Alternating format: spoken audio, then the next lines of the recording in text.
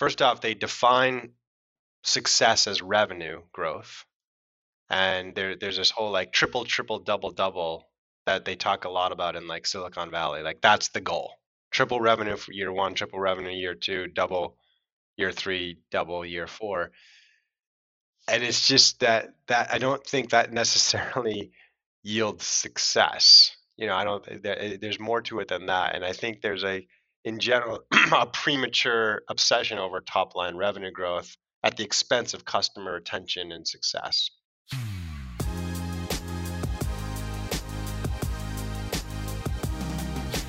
Project A podcast. Hello and welcome everyone to the Project A podcast. This is Raul Porojan speaking. I'm Sales and Customer Success Specialist at Project A. I have with me today Mark Roberge, who is one of my favorite people to have on this podcast, and I've been looking forward to it for a while. I've been chasing him for about a year and finally got him pinned down. Why am I so excited, by the way? So you've got to know that for about half a year, I've been running around with this book he wrote called Sales Acceleration Formula, which you might have read.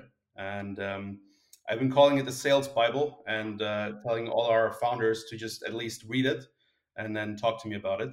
But we're not going to talk only about that today because Mark does a lot of exciting things. But I'll let him introduce himself. And I just wanted to make sure that you guys know how excited I am about this. So, hi, Mark. Say hi to the audience. Hey, Raw. Thank you. I apologize that I have been tough to get a hold of. I guess we were going back and forth on LinkedIn. But thank you. Thank you for putting the work into practice, especially in the European ecosystem. So I'm excited for that. Excited to share more. Yeah. So can you tell the audience who you are and all the amazing things that you do? Yeah, sure. So I am an entrepreneur by background. I've done a couple startups. The last one was a while ago, HubSpot, as part of the founding team. Four of us at MIT kind of launched that in 2006, and the company's done very well.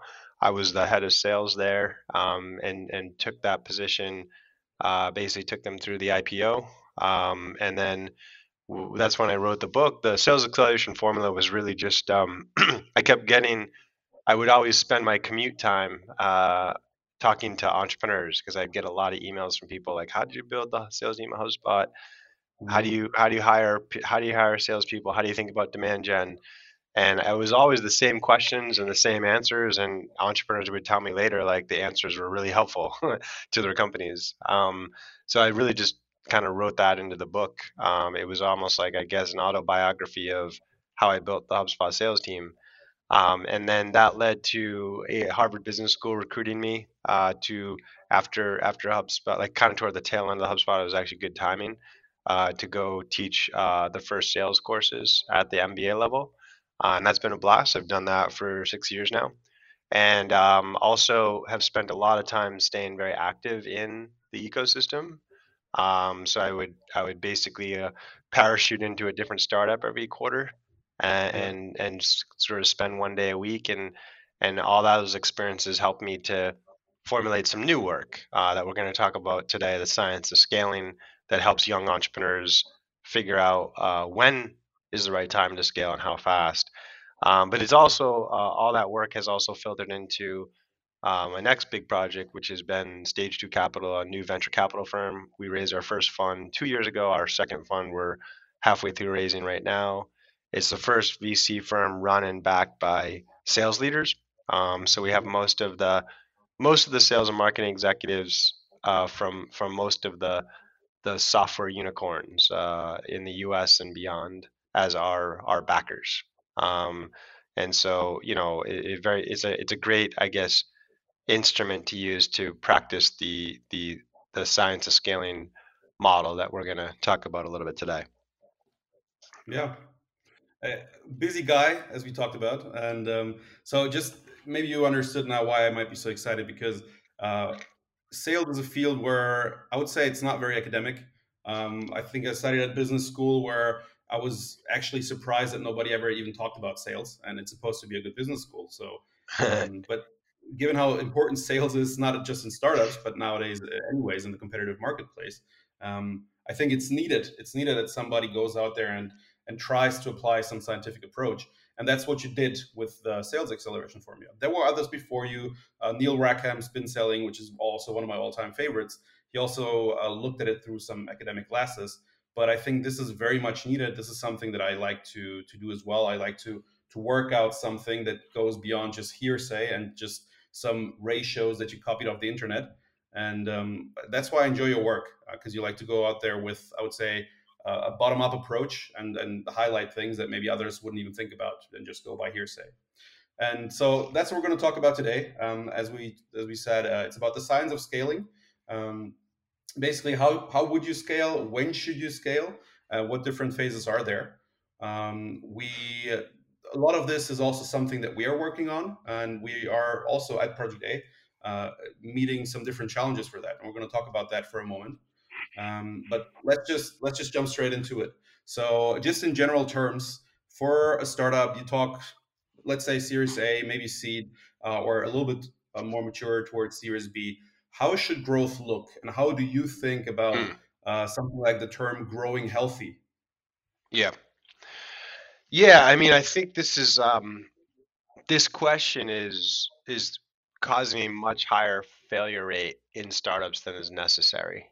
Um, which is why I've been kind of putting a lot of work into it. But I would say honestly, pretty much every startup I meet, and I don't know if you see the same thing in Europe, Raw. I don't. I spend some time with the European startups, but more North America. They raise, they first off they define um, success as revenue growth, and Mhm. there's this whole like triple, triple, double, double that they talk a lot about in like Silicon Valley. Like that's the goal: triple revenue for Yeah, year one, triple revenue year two, double year three, double year four. And it's just that I don't think that necessarily yields success. I don't. There's more to it than that, and I think there's in general, a premature obsession over top line revenue growth at the expense of customer retention and success. And so yeah, we look, very hard there in terms of like when are you ready to scale, and then the other thing is the pacing. Like I see so many organizations, even if they are ready to scale, they'll raise a big round, like a Series A or a Series B. They'll have like three salespeople on at the company, and they'll go hire 10 reps in 1 month. Like that, every single plan I see is yeah, centered around that. And without, I think Raul, you're smiling like it's you understand what it takes from an organizational capability to hire 10 reps in a month. I mean, from an interviewing standpoint, from an onboarding standpoint, from a demand gen standpoint, from a managerial standpoint, you're just not ready for that. And so just thinking more about the pacing. yep, So those are some of the things that we'll talk about within the framework. yeah. I mean, so we have at Project A little bit of a unique capability in that when we do due diligence for a new investment, we also go by, I would say, the topic of expertise that we have. So we take our CTO, and the CTO is going to do a small due diligence on your technical department, and we also do the same in Nice. sales. And so one of the things that happens very often is that I come out of those due diligences, and I wouldn't say I shake my head, but I'm a little bit disappointed at the naivety that people have when they talk about scaling sales. They're just doing exactly what you're talking about. It's maybe, let's say it's a head of sales, it's a commercially driven CEO, and maybe some interns. So it's four people, and they steer the whole ship. They've been doing that for a year or two, and now they go out there and they say, "Give me some money, and I'm going to grow to 40, 50 people." Well, how are you going to do that? What do you need for that? You need a ton of things to grow to 40, 50 people, and you also need to prove a couple of things before you even want to do that at all. And what I like about what we're going to talk about now, and let's jump straight into that as well, is there's some phases to it, and you've articulated those. So, can you talk about the different phases that you would go through, let's say from seed or Series A to actually calling it a scalable sales organization? Yeah, sure. So, yeah, so there's three phases to a product market fit, go to market fit, and then growth and moat. And those are the framework set up so it's easy for an entrepreneur to identify where they are and what the graduation path and milestones are. these are sequential phases, and they actually dictate really tactical questions like who's your optimal hire, what's your compensation plan, how do you think about pricing and demand generation, that can evolve as you move through those phases. Yeah. And could you all maybe give a quick characterization of what these phases are? Because Sure. so we also think about the same problems.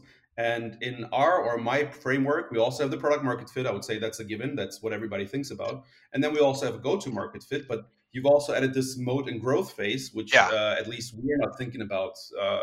particularly much. We probably just have it all lumped together. So how would you discern those Yeah, three sure. phases? so so product market fit, and everyone's like, yeah, product market fit. But I think it's interesting because when you ask 10 entrepreneurs when are you ready to scale, pretty much all 10 say product market fit, when you have product market fit. And that's awesome. Like, great work by Eric Ries and Lean Startup, and totally revolutionized the way we think about that 0 to 1 phase of a startup. But then if you ask them, well, what is product market fit? You get 10 different Yeah. answers, right? And a lot of the answers are focused on revenue. Oh, it's when you hit 1 million in revenue at product market fit. I think that's terrible. Yeah, I don't I think agree. that's product. I mean, that's like message market fit. Big deal. You know how to sell someone on something. It doesn't mean your product works. It doesn't mean you're generating success. So with the product market fit, the way I encourage a much more granular, rigorous definition of it that's based on, retention. I think if I were to kind of rest my hat on any metric to represent product market fit, it would be customer retention. Now, the problem with that is retention is such a lagging indicator, right? Hmm. It can take, if we sign up a bunch of customers this summer, it could take a full year before we even understand what our attention is on those folks. So, what I encourage is the definition of a leading indicator to customer retention, right? That's what I encourage all startups to come up with. And initially, it's a hypothesis. It's very difficult to statistically prove it. Over time, you will be able to statistically prove that it actually is a leading indicator. But in the beginning, it's a hypothesis. And I encourage a particular framework for the definition of that. And it's P% of customers do e-event in T time. Okay, so P% of customers do e-event in T time. Okay, so there's Hmm. three variables in there.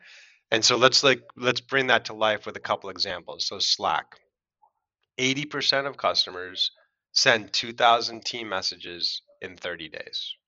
If that Hmm. happens, you have product market fit. If Slack goes out and acquires whatever, back in the early days, they acquire 20 customers in July. If 80% of those send 2,000 team messages in the first 30 days, then I would say they have product market fit.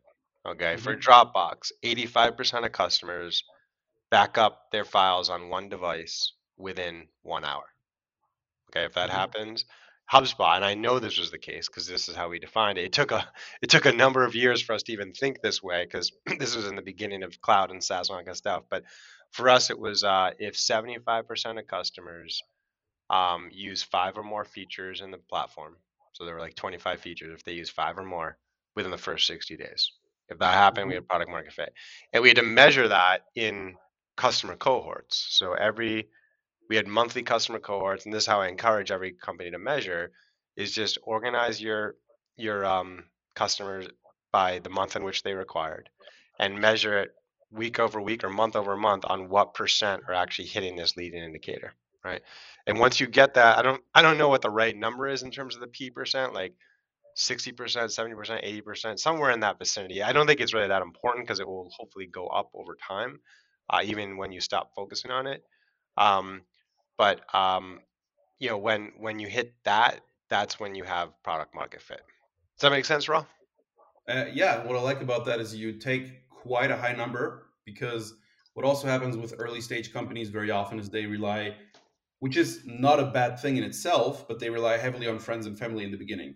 So they're, let's say you're a very connected entrepreneur, you've done this a couple of times, you've been around the block, you know people, you probably have quite an easy time selling your software as a service, whatever thing, to a couple of people in the beginning. And you'll go out and say, well, people are buying it, people are using it, that's good. But you need a higher number to go beyond that to see if people are actually using it who are not your roommate from university. And I would say that I like that approach more than probably that. I would say just the customer acquisition driven focus. And Yeah, also maybe it's a good point, like Raul, right? Like five, five, a lot of people say, "Oh, I have five customers and they're happy." Yeah, they're also your best friends, and I mean, I don't think you have product market fit yet. So sorry, I cut you off, Raul. What else? yeah, I mean, we even have people walking in who are very connected, who have 100 friends. But if we know that, I mean, that's good. It tells me something about you being well connected. So good on you. But it doesn't tell me that your product is going to go beyond your connections. And it's unlikely you're going to know the whole German market or the whole European market. So, or the whole world market. So that's why I try to focus on that a lot. And I also try to uncover who are we actually talking about. And so you taking a high number, such as 2,000 customers, or 5,000 customers, whatever, I think that's a much better approach than just looking at who's in there right now and who's using it. Yeah, and I'm And not saying I think the example is 2,000 team messages sent, right? So I think like I don't think we can wait till we have 2,000 customers to have to claim product market yeah, fit or not, right? And it does depend, like a company like say Slack or Dropbox that is a little more transactional. I would expect them to be acquiring like a dozen or two customers a month at least, and then we would be able to evaluate that. But also I worked with a number of companies that sell $1 million software. You're not going to go if you're selling a dozen a month, you're doing pretty good. So in that case, what you have to do is I would create a health scorecard for each customer that we'd look at, and I could claim product market fit after having only like 5 or 10 customers. In that case, if they're big customers, if we look deeply at the health scorecard, it's a little trickier with the big companies, and it can take a little bit longer to, you could be talking about 3 or 4 months before you can actually see the early indicator retention. Um, yeah. but that's what's necessary with some of those complicated ones. Mhm. So to sum that up, you would be looking for product market fit to actually have a definition of what that is, and not just go by gut feeling, which I agree with, although it's difficult. And the lagging indicator of just customer retention is probably misleading, or at least it can take a while, and you won't have the action potential that you would have by looking at an active or a leading indicator. But maybe Exactly. just one more question: why? Because that's what everybody else focuses on. Why customer retention and why not customer acquisition? Well, customer acquisition will come in on the go-to-market side, right? It's like you got to start with the end. If you've proven that you can acquire customers, like big deal. That just means you're good at selling. You're good at marketing. Hmm. And you product market fit, I mean that's that your product delivers the value you promised. That has nothing to do with sales, Hmm. right? So So then let's jump straight into the go-to-market fit. What is yeah, that to you? so now that you've got product market fit, which basically means you know how to acquire customers and make them successful, right? It doesn't mean you know how to do it profitably. Okay, so Yeah. when you're in the product market fits phase, you really want to do it. It is hard to come up with an idea, a product idea, Yeah. and to get like 80% of your customers that you acquire to see that value. That is hard. And so in the product market fit phase, that's where you do like Paul Graham's like do unscalable things, right? Like, just like you said, like you shouldn't build a demand gen cold calling function in the product market fit phase. You should have enough connections between maybe your investors and your company, et cetera, your small team to get introduced to handfuls of customers. And so don't worry about scalable demand gen. Don't worry about your pricing model. Don't worry about your rep comp plan. Like if we're talking about those things during product market fit stage, don't worry about a sales playbook. Just like you, the founder, should be out there pitching and onboarding people. I remember I talked to David Cancel, who runs Drift, and he was our chief product officer at HubSpot. And he was flying in the early days of Drift to go see and onboard customers that were paying him $50 a month as the founder. I mean, that's beautiful. Do unscalable things. And he was able to do anything it takes to get 80% of those customers to see the value. That you haven't now, if you've achieved that, kudos to you. You've built a wonderful foundation for a business. Now we just have to prove that you can do it profitably and scalably.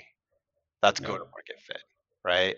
And so how we measure that is unit economics, right? So we talk about payback periods of 12 months or less. We talk about LTV to CAC ratios of 3 or more, right?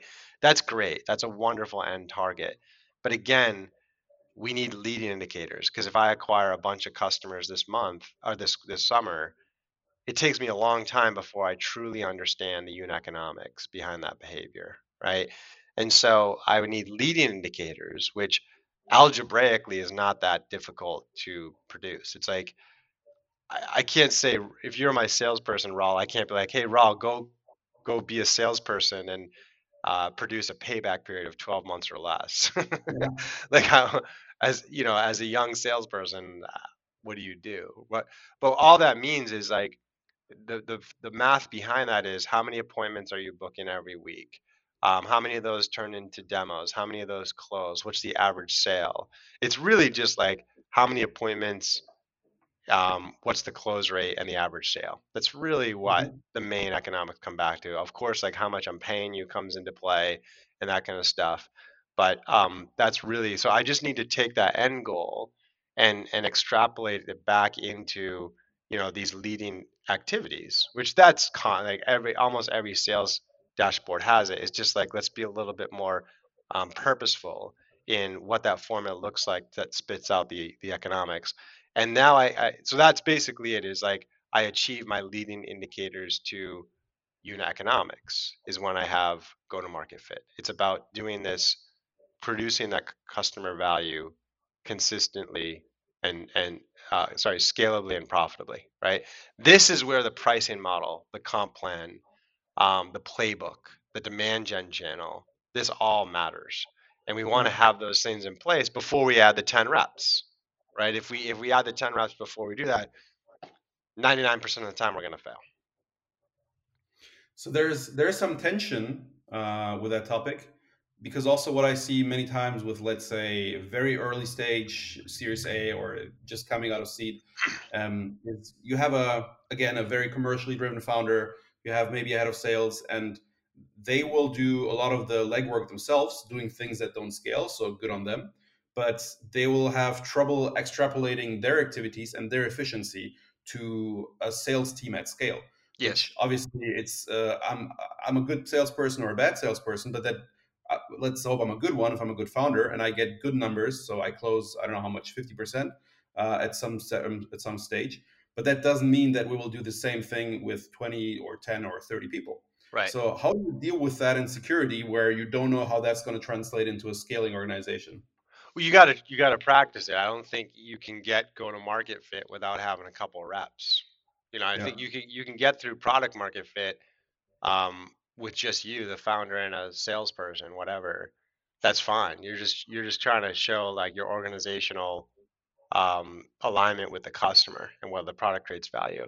But you can't do go to market fit without some reps. So usually you have like 3 or 4 salespeople at this point, and you're running a playbook and you're codifying it. So essentially, you've proven that you can go out and hire someone and onboard them to this level of proficiency. And then once you get into growth and moat, among a couple other things, you're going to keep doing that every month. Yeah.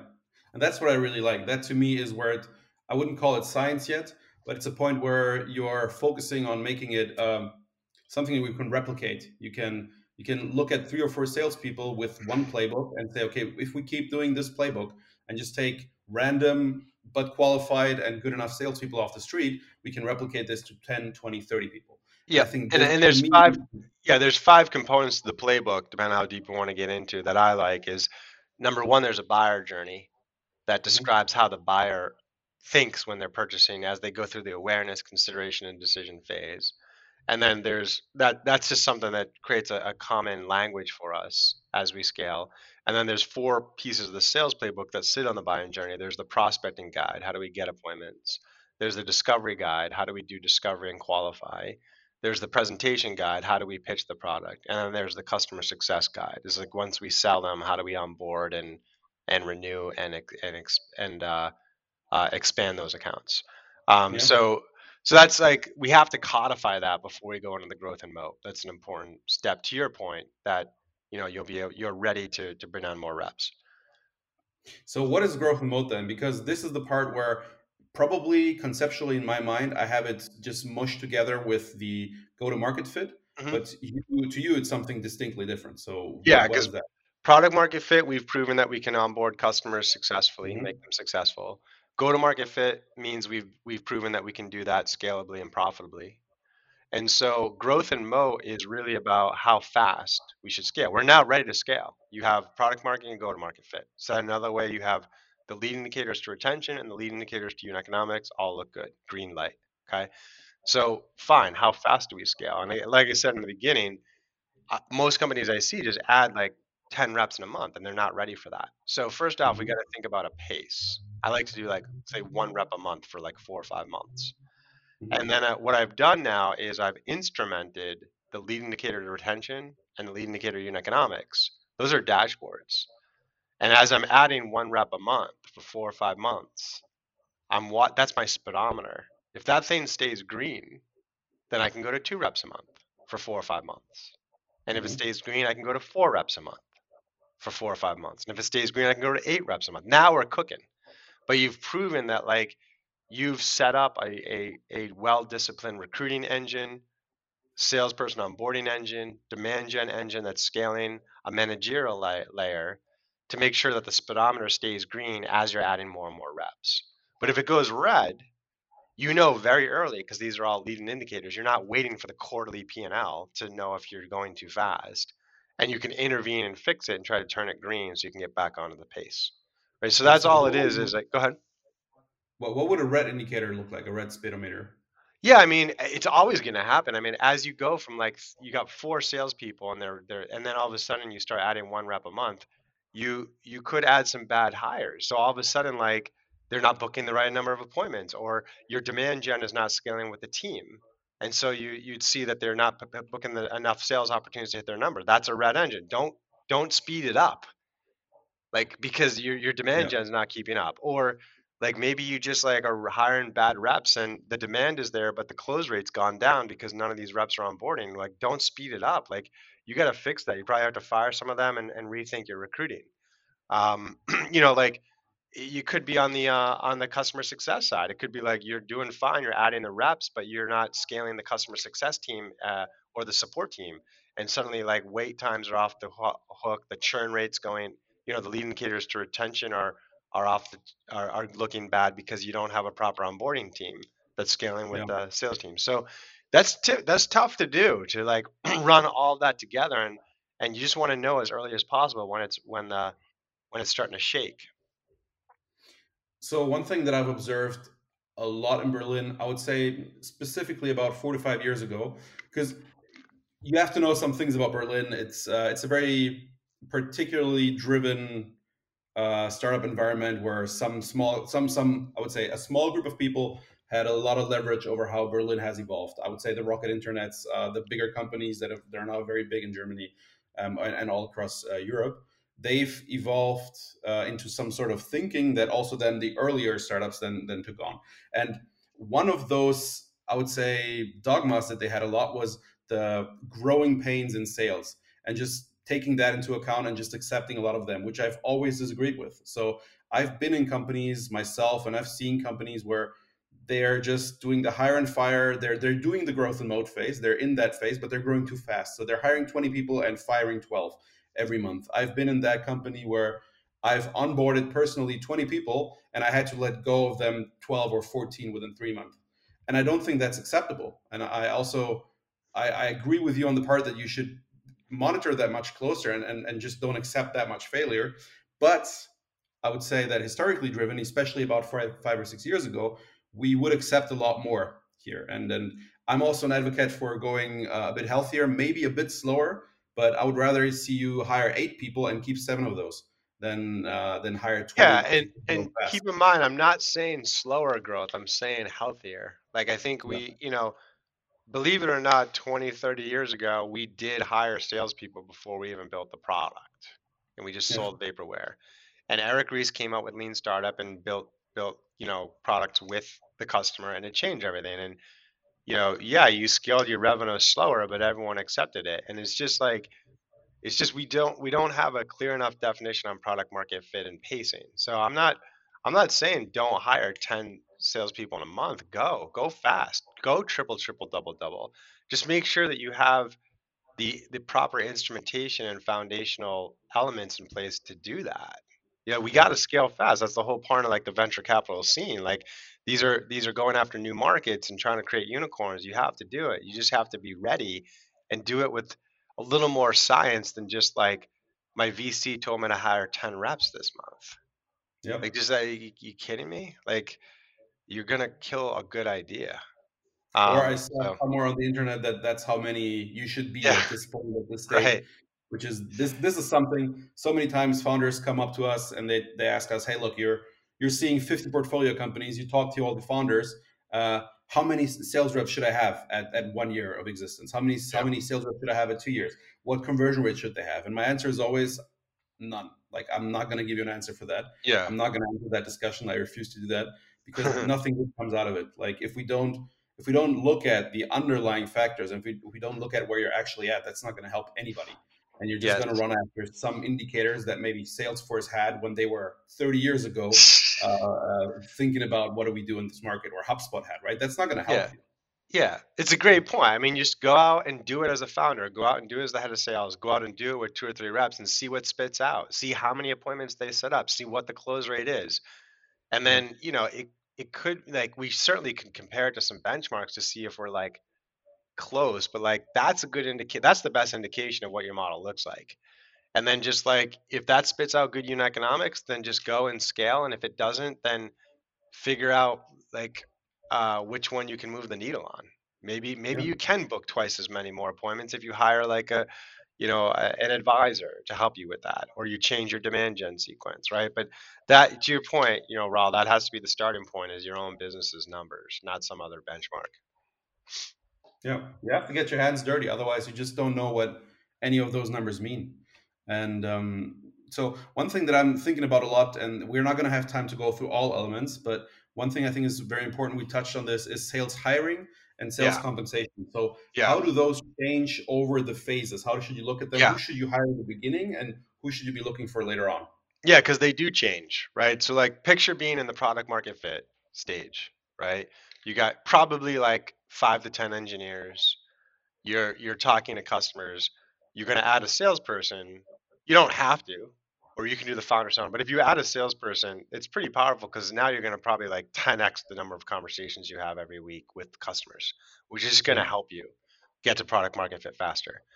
Now, you definitely do not want the like coin operated salesperson, who's like, that's great later on, growth and mo. It's like give them the playbook, give them the comp plan, and have them go tear it up and just acquire customers. That person's going to come in and be like, it's not working. They're going to go out and like pitch your product and be like, yeah, it's not working. yeah, You need someone like somewhere between a product manager and account executive, right? Someone that has the account executive skills to talk to customers, to handle objections, to do good discovery, to comfort talking about money, closing deals, running a sales process. But you need them to have the product management skills of like having, 20 customer conversations in a week and seeing the patterns and then communicating those patterns to the engineering team, right? Like that's a very different half PM, half AE in the first mhm, one. In go to market fit, you need process builders, right? Like you need people who are comfortable like with rapid change because you're going to have like a theory on what the discovery call and the presentation guide looks like, but it's not right. And you need to go out there and practice it. And then every evening, listen to film reviews and be like, okay, what did this customer say? And do we have our sales process correct? And they need to change, change, change, build the process, iterate, iterate, iterate. That's a very different type of person. Usually at that point, I've yeah. got like 3 or 4 salespeople. Go ahead, Raw. Do you need the salespeople to be process builders or just the leaders? Yeah, the leaders. I mean, the salespeople, it's a bonus if they think that way. But they definitely need to be like okay with rapid change. Hmm. Like they can't like because this thing, the playbook's going to change like every other day. Like Yeah. you're constantly be iterating it, and so they need to be curious like that. Like they want to be there from the start, right? And then once you get to the growth and mode, now you got your coin operated rep, like the sales learning curve, like coined, 15 years ago, that work. So it's like, that's the person who's like, hey, here's the playbook, here's the comp plan, here's our target customer, go, and that's how you're going to scale. Now the comp plan in the beginning, I don't think you even really need to have a variable compensation on the first rep. Like they tend to be like more like an engineer, like give them some equity, and just like they're just really curious. If anything, I'm going to comp them on customer success, right? Like Yeah. our lead indicator of retention. I'll just be like, here's your goal, like get 3 people to hit the early indicator of retention, not on the sale, right? In fact, I probably give those customers like 50% or more discounts just for jumping in early on us. I don't care. Like just Yeah. I'm not trying to test the price per se. I'm just trying to get at bats, right? And then as I move into growth and moat, I don't think enough compensation plans have a customer retention indicator in it. I find that most churn problems are the fault of sales, not product or onboarding, and that it's kind of what the salesperson says and the expectations they set, and they need to have a compensation plan aligned with it. So as an example, I like to have half of the commission paid on the contract signature, where most people are paid, and half of it paid on the early indicator of retention, right? So Yeah. with the Slack example, you get half your money when they sign and half the money when they sent the 2,000 team messages, right? And it's not like I'm trying to turn my rep into a customer success manager. I just want them to set good expectations on what success is. Yeah. So we went, I would say, deeper into one topic, and there's a bunch of them that you have to think about and also approach differently over time. You could also even think about leadership during different times, right? You could call it the war leaders and the peace leaders, as they've been called. But I I think maybe to sum this up, the approach of really going for leading indicators first in the product market fit, then in a go to market fit, and then in a growth in mode. And I think that's the approach that is going to change a lot of what people might do. So I think that's the main takeaway, is try to make it where you can look at things in advance and see what's going to happen. And then that's how you should think about scaling, right? Product market fit. That's where you're trying to find out, does this make any sense? Does anybody want this, and are they going to use it? Growth, go to market fit is, can we do this scalably? And growth in mode is, how fast should we do it? And I like your analogy of a speedometer. Unfortunately, there's so much more we could talk about. And I said I've read through all your stuff. I have a million more questions, but we got to end it here. Who knows? Maybe we'll get another chance to talk. Just quickly, Mark, if people want to find you, reach out to you, or get in touch with you, how would they do that? Yeah, I'm pretty active on LinkedIn, so you can go there and message me there. And then we've got we put a lot of stuff on, put a lot of stuff on the Stage 2 Capital blog as well. All right. Or go to Harvard and attend his classes. Yeah, exactly. In any case, Mark, thank you very much again. That was fantastic. I think there was a lot in there, more than usually you would cover in half an hour. So thanks for that. And I'm already looking forward to talking more. All right. Thanks, Raul. Thank you. We hope you enjoyed our podcast. If you did, how about you subscribe on Spotify and or iTunes and give us a rating.